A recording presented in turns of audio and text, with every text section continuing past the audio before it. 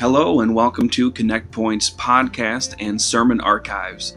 If you'd like to learn more about our church, please go online to our website at connectpointupc.com or follow us on our Facebook page. Thank you very much, and I hope you enjoy this week's message. God bless.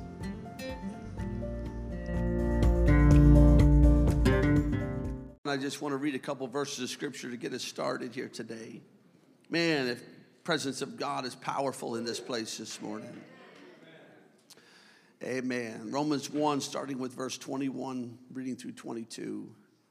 Because that, when they knew God, they glorified him not as God, neither were thankful, but became vain in their imaginations, and their foolish heart was darkened. Professing themselves to be wise, they became fools. Amen. I want to talk this Thanksgiving week. I want to talk about knowledge and glory and thanksgiving. Amen? Amen. Look at one more person and say, I am really glad you're here today.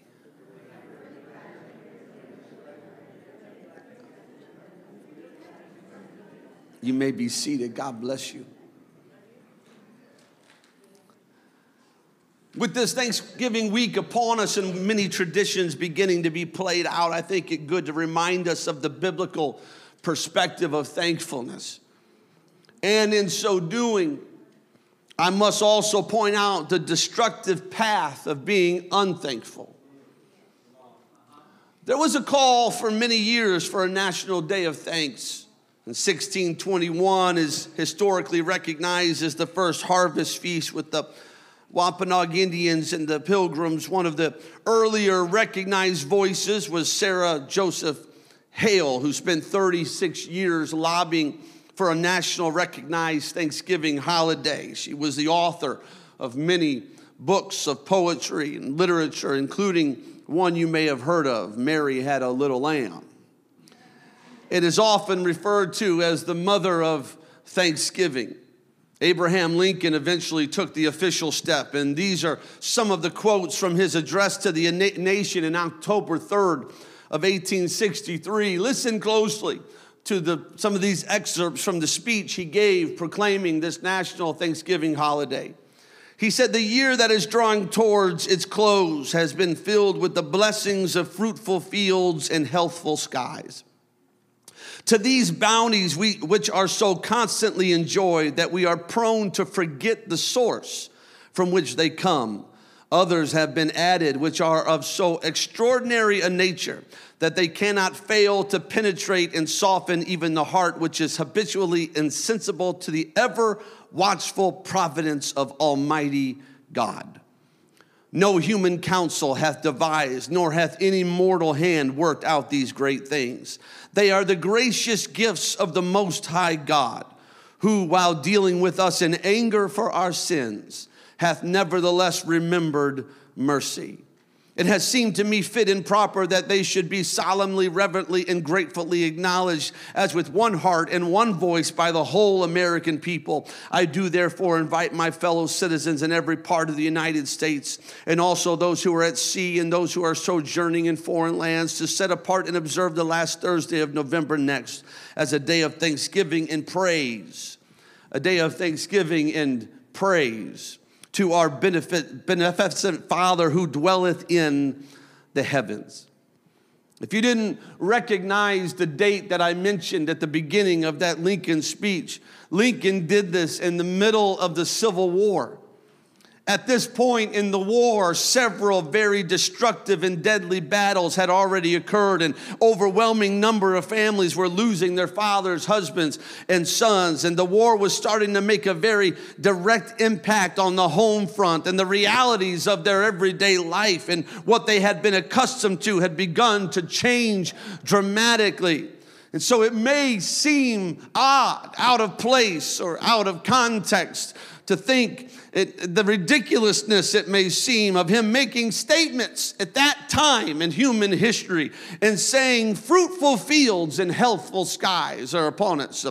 But he points that out on purpose because he wants to make the next statement.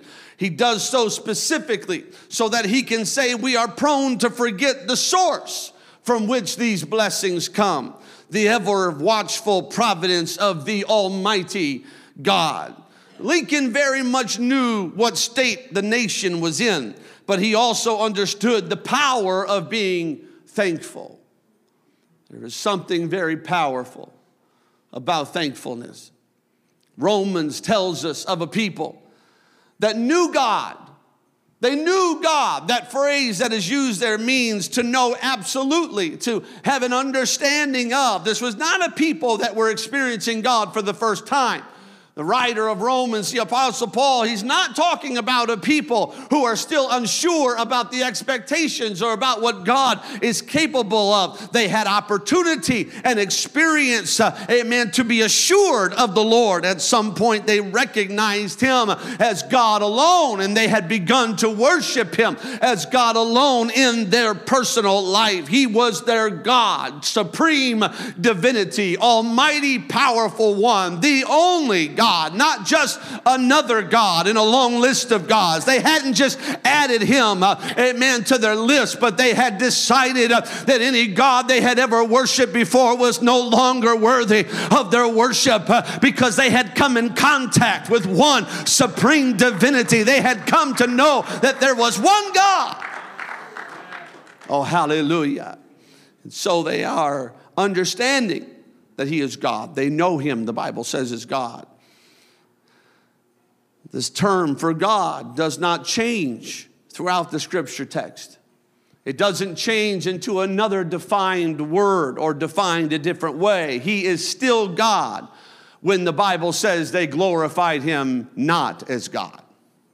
He is still the same God that they had given their worship to. God doesn't become something else when we start honoring and magnifying him. He doesn't suddenly become God just because we decide to worship him as God. He was always God before we cared about him at all. And it means he also does not become something less when we stop worshiping him and we stop being thankful and we turn our back on him. He does not become something less. He is still the almighty, all-powerful, all-knowing, omnipotent God of heaven. He's the same God.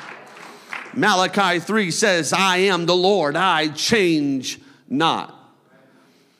Oh, hallelujah. When you honor God with your worship and faithfulness to him, it blesses you.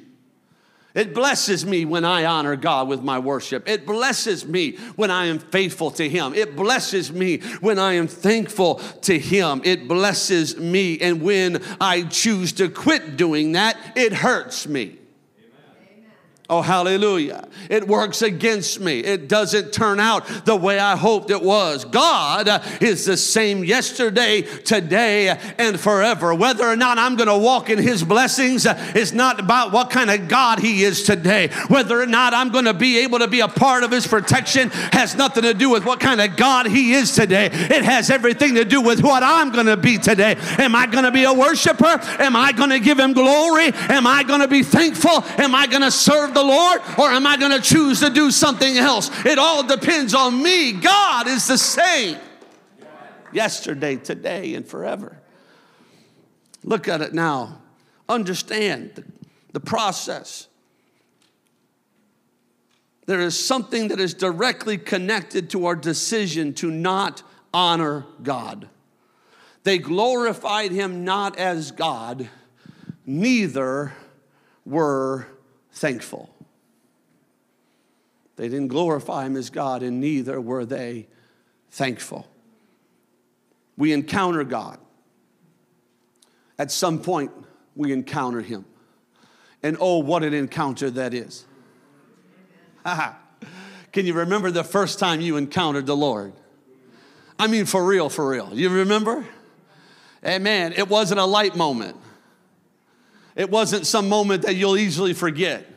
The first time you encounter God, whether it's in a church house or a jailhouse, it don't matter. The first time you really encounter God, you know that you've encountered God. there's something that fundamentally changes about you forever. Whether you're going to live for him or not, serve him or not, amen, and talk to him or not, there is something that flips in your brain and in your spirit when you encounter God for real that you can never flip back again. You can try to deny him with your mouth all you want, but there is something inside of your spirit that says, I know God is real. I know God is alive. I know God is powerful. So we encounter God and we understand him to be God, and we glorify him appropriately as God. And his presence in our lives changes us. Doesn't change him. He's the same. It changes us. We change. We become better, stronger, and purer versions of ourselves. Somebody say, thank you, Jesus. We're filled with gratitude for what God has done in us. We are overcome with gratitude by the changes that have taken place in our lives. Somebody say, thank you, Jesus. Then we decide that he no longer is worthy of our time, maybe not worthy of our efforts or our energy or our glory. Our view of him begins to change. He's still the supreme God. We just don't see him as relevant as much as we used to. We don't see him as necessary as we once used to. We share our glory with other things. We share our glory with other ideologies and other philosophies. We begin to view him as less, and others, and including ourselves, as more. And what is automatic? What is automatic in that process? We become unthankful. As our view begins to change, our thankfulness begins to lessen. Glorifying God as the supreme divinity, the one true God, is necessary because it keeps my perspective right. Amen. It keeps my mind right. There's an attitude that needs to be had that we find in John chapter 3 and verse 30, where he says, he must increase, but I must decrease. Oh, hallelujah. When we begin to quit glorifying God and we begin to become unthankful, we no longer think I need to decrease and he needs to increase. We start thinking I need to increase.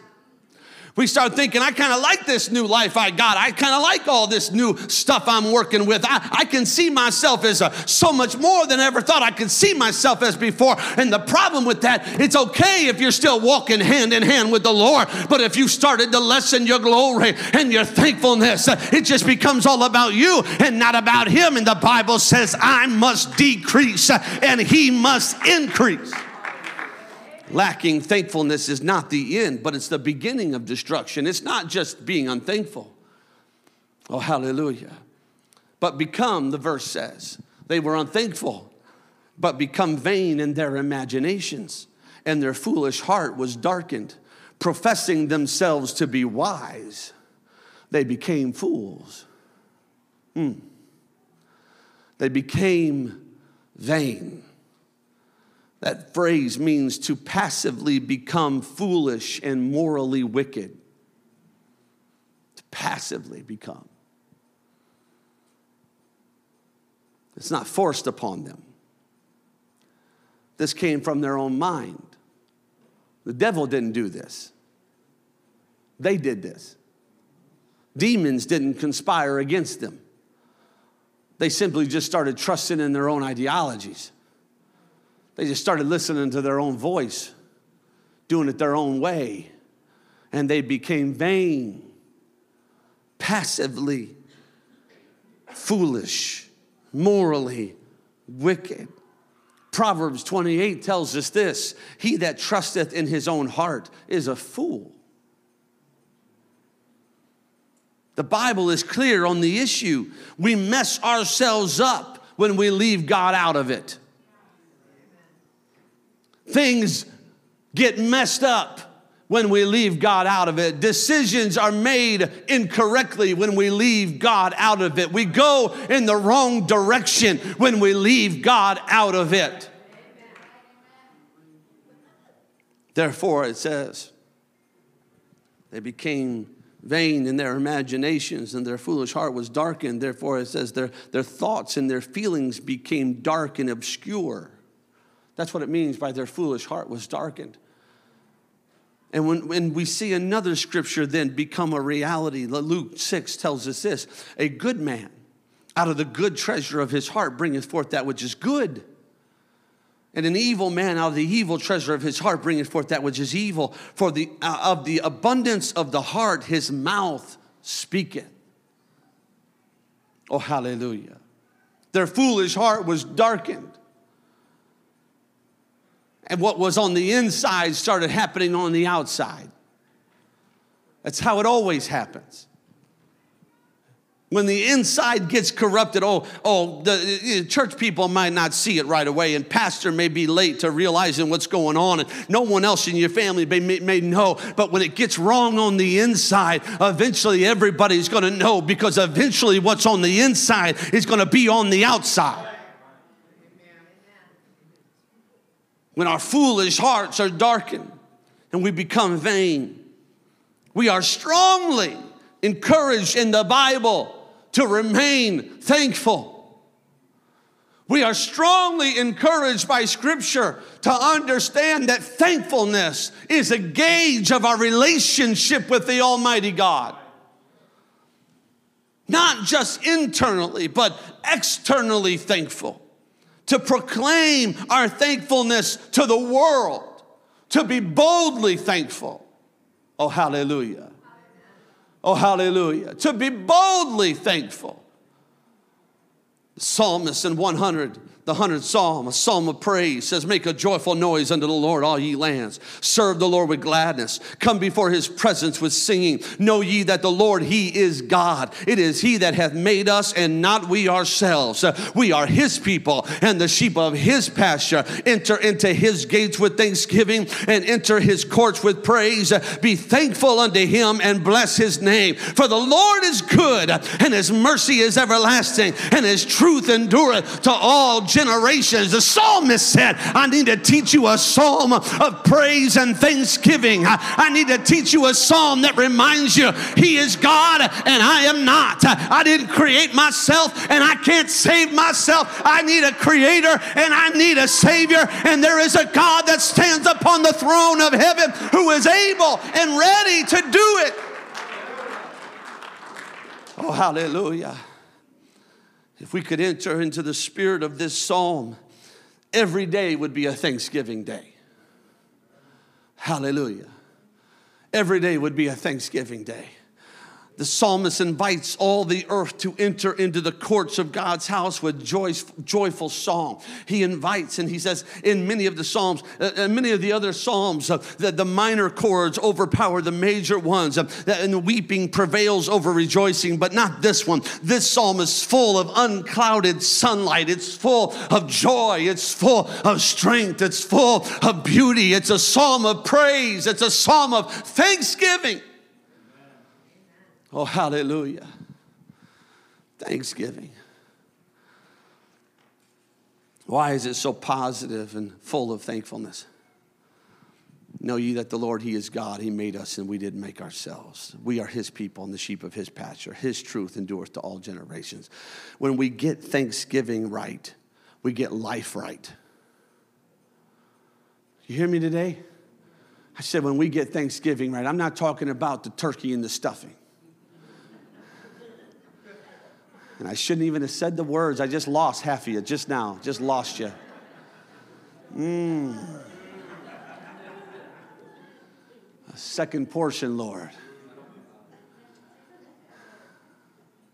Don't start. Now people are just screaming out things. I heard mashed potatoes and butter. We're not making a recipe here.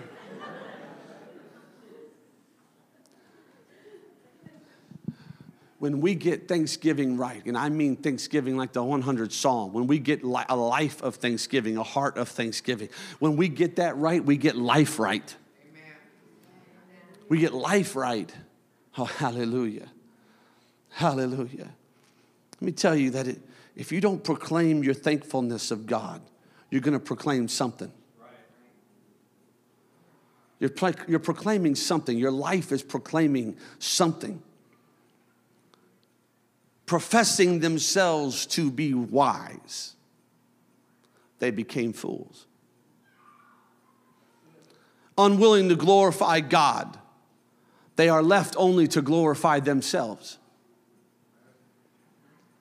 I think I can do this on my own. I think I finally got this life thing figured out. I think I can do it by myself.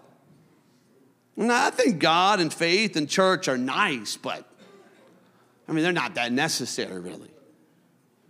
It's really not that important. I'm thinking it helped me to get me back on my feet, but I got it now.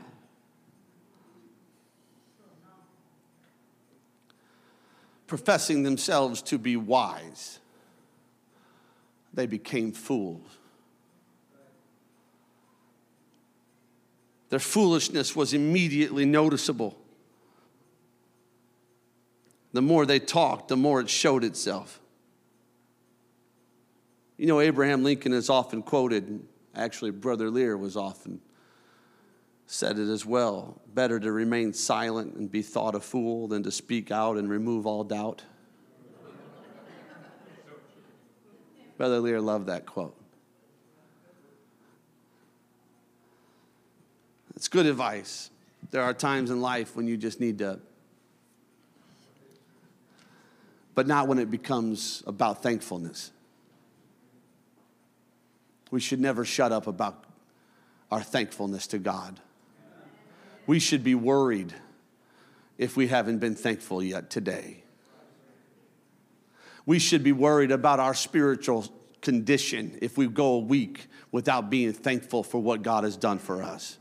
It ought to be a barometer. It ought to be a gauge. It ought to be a red flag in our life, something, a symbol that something is not right. If I'm just going through life and I'm just thinking about what I need to do and how I need to do it, and I'm focusing on all my stuff and my thoughts, and I haven't stopped to thank God for just being God. Amen. You got plenty to thank Him for. He may have brought you out of darkness into His marvelous light. He may have healed your body. He may have healed your mind or your marriage. He may have turned your whole situation around. You may have a lot to be thankful for. But even if you can't think of anything at the moment, you ought to thank Him for just being God.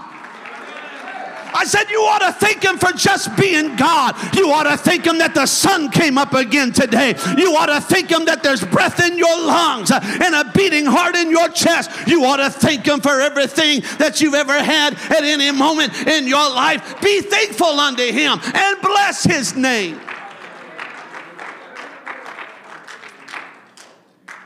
Oh, hallelujah. Many people like to use God and put Him in their little box. But what does that profess about their lives?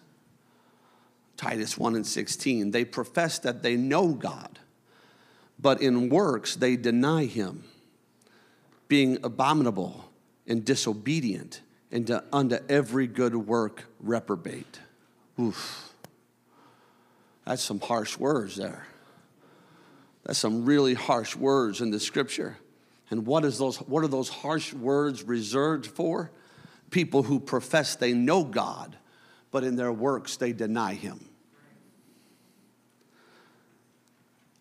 Jesus said that He would profess something about those type of people someday. Matthew 7:23. And then will I profess unto them, I never knew you. Depart from me, ye that work iniquity. I know that's harsh. I probably should have given you a warning first before I read that one. He says one day, those who have professed themselves to be wise and they're fools, and those who say they believe in me, but they deny my works, He says one day I'm going to profess something about them. I'm going to profess that I never knew them. We never had a relationship. We never had a real connection. They said they knew me, but they didn't pursue me. They said they knew me, but they didn't pray to me. They said they knew me, but they weren't thankful for me after everything I did for them on Calvary, after everything I did for their life, after everything I brought them out of, after every time I showed up again with grace and mercy and followed them every single day of their life. They said they knew me, but they didn't know me. We never had a real relationship. And because we never had a real relationship, relationship. They will have to depart from me because they are workers of iniquity. I don't want to be professed that way by God. I want to be professed as a child of the King. I want to be professed as one who gave their life to serve the Lord. I want to be professed as one who's willing to hear, well done, thou good and faithful servant. Enter thou into the joy of the Lord. Oh, hallelujah. Hallelujah. What is in our heart matters today. What we profess matters. Who God is matters. Who we think we are matters. They became fools. It's an interesting phrase, they became fools. It means to become insipid or to lose savor. It means spiritless, boring, uninterested, weak, shallow, bland. That's what they became. That's what they became. To lose their savor. Matthew 5 says, ye are the salt of the earth, but if the salt hath lost its savor, wherewith shall it be salted? It is henceforth good for nothing, but to be cast out and to be trodden under the foot of men.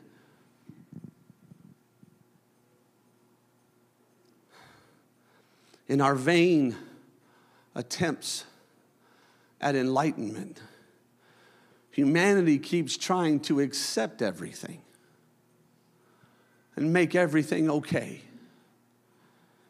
But it negates the purpose of God, who calls us out of the world and into his marvelous light. Our desire to accept everything and every ideology and everyone's view on anything at all negates God's plan of calling us out of darkness. It takes faith, this desire to accept everything. It takes what faith is and instead makes it about feelings. It makes the Word of God just another way of life, just another possible road to follow.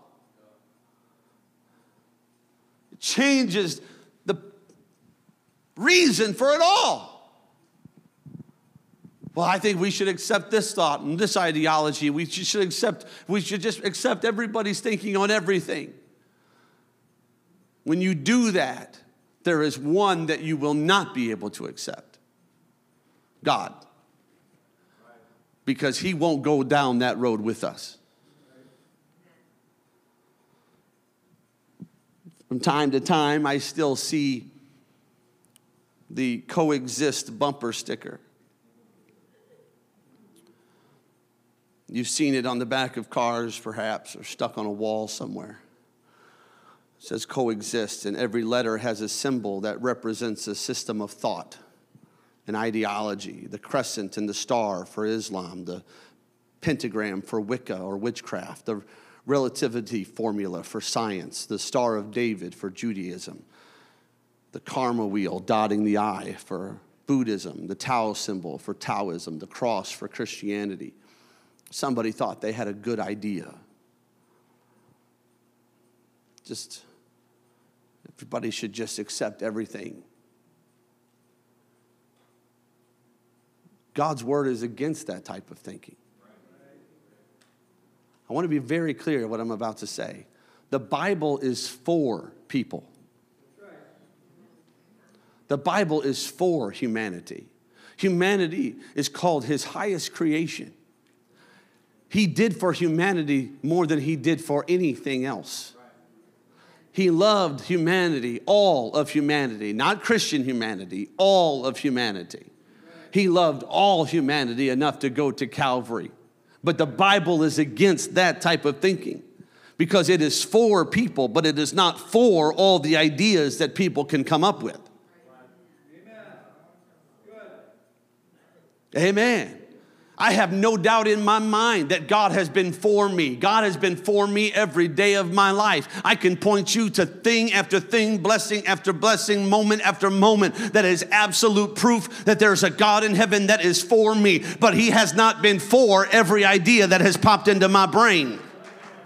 He has not been for every decision I've ever made. He has not been for everything I ever thought for a moment might be right or righteous. There were times when he said, I love you, but that's a bad idea. I love you, but you can't go down that road. I love you, but if you make that decision, it's going to end badly for you. I love you, but if you go there, it's going to be hard to come back from that. I love you, but that's a sin, and you need to repent of that. I love you, but you better get your act together, or you're going to be a fool and you're going to become unwise. I'm thankful that God is for me, but I'm also thankful he's not been for every idea that's ever popped into my head. I need a God who has all authority and all power, who sits upon one singular throne in heaven. I need a God.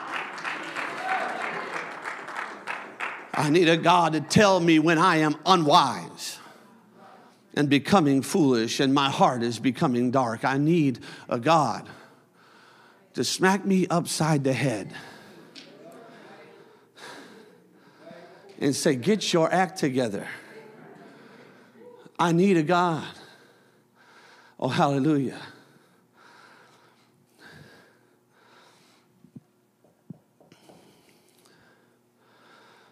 We see in Scripture in Philippians 2, I'm coming to a close. Wherefore God also hath highly exalted him and given him a name which is above every name, that at the name of Jesus every knee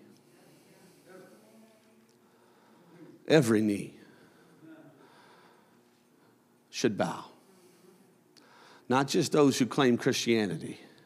Every knee should bow, of things in heaven and in things in earth and in things under the earth, and that every tongue should confess that Jesus Christ is Lord.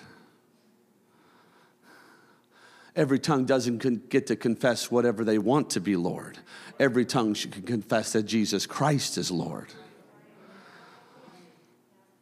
to the glory of God the Father. And then John 3:16. But don't stop at 16. Keep reading. For God so loved the world that he gave his only begotten Son, that whosoever believeth in him should not perish, but have everlasting life. For God sent not his Son into the world to condemn the world, but that the world through him might be saved. He that believeth on him is not condemned, but he that believeth not is condemned already, because he hath not believed in the name of the only begotten Son of God. John 3:16 is not a scripture that paints the picture of a God who loves you no matter what you do and no matter what you believe and no matter how you live your life. He just loves everybody and everybody gets to go to heaven. That is not what John 3:16 is telling us. It's telling us he did not come to condemn us, but our lifestyle condemns ourselves. Our sinfulness condemns us.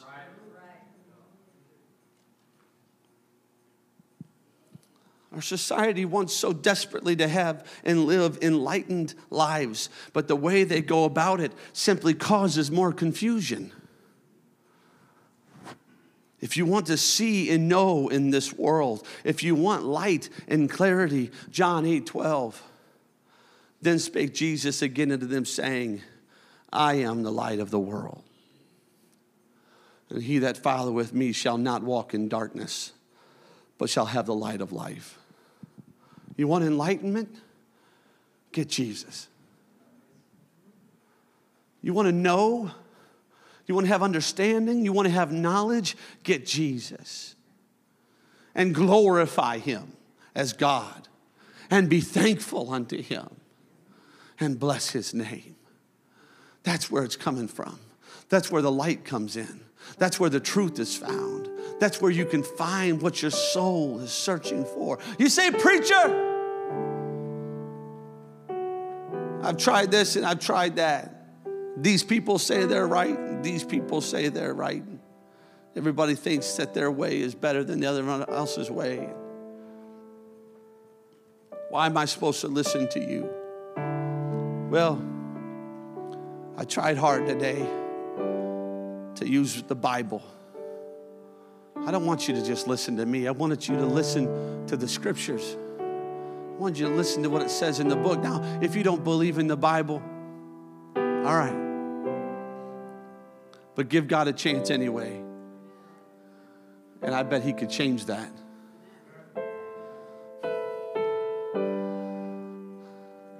I'm not telling you that I'm perfect, these people are perfect, or this place is perfect. I'm telling you our God is perfect.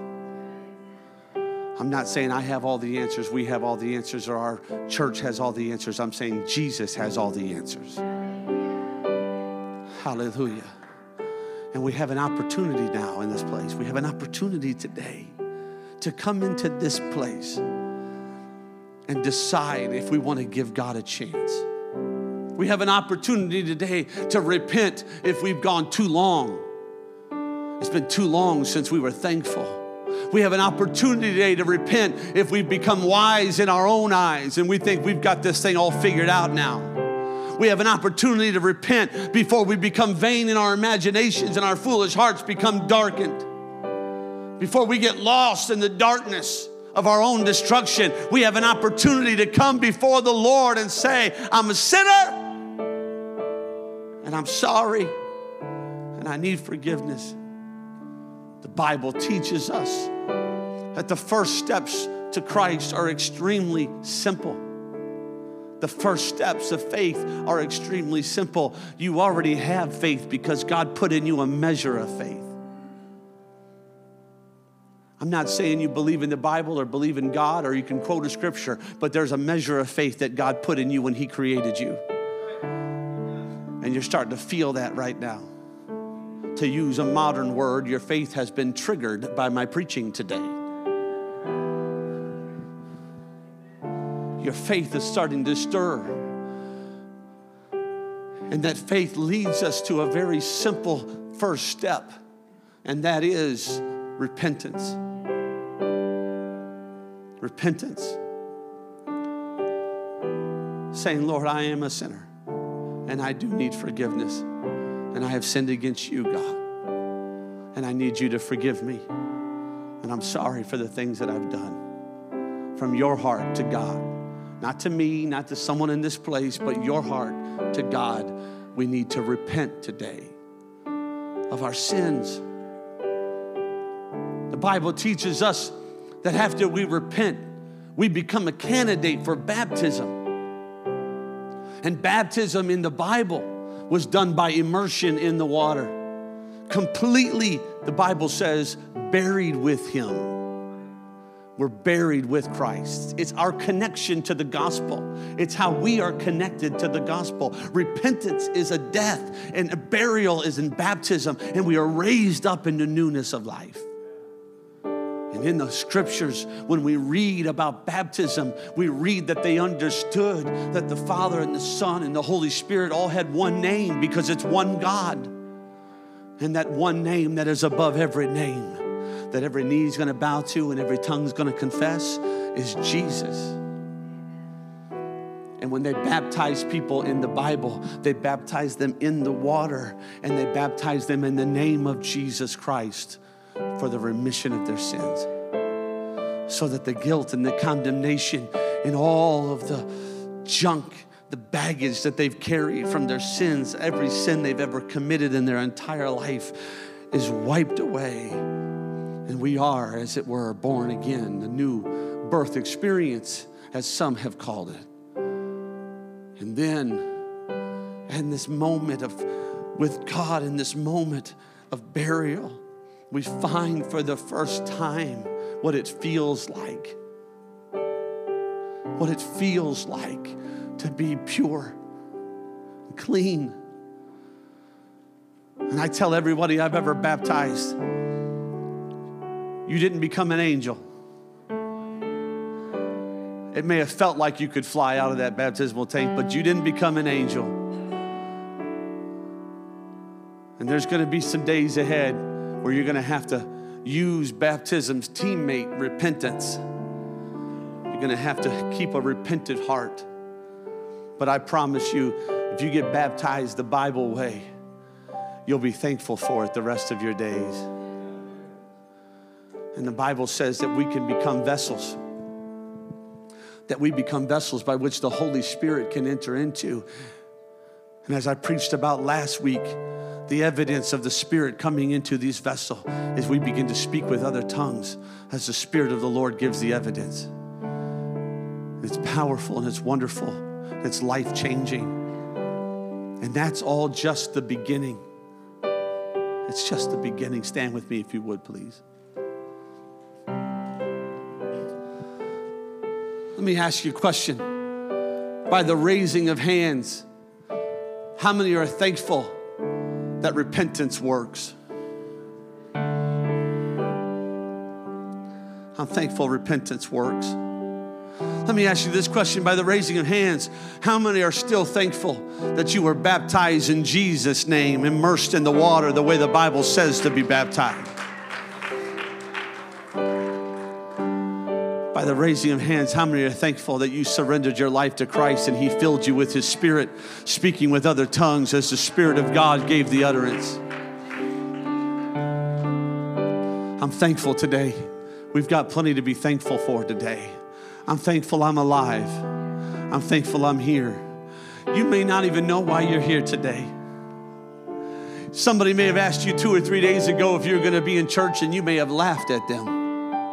And now you suddenly find yourself sitting in a church on a Sunday and thinking, what in the world am I doing with these crazy people? Let me tell you something I like to say. You're in the right place at the right time. And God wants to move on all of us today. The front of this building is intentionally left open because this is our altar response area. You already saw people step out during worship and come forward to worship. You saw people come forward to be prayed for. I'm inviting you now, whosoever will, to come from where you are. Step out as a symbol of faith, as a step of faith. Step out from where you are and just come forward. Nobody's going to make you do anything. Nobody's going to pressure you to do anything. This is your will coming to God and coming to prayer. When you get up here, would you raise a hand or two? Would you lift your eyes towards heaven and would you begin to call upon the name of Jesus?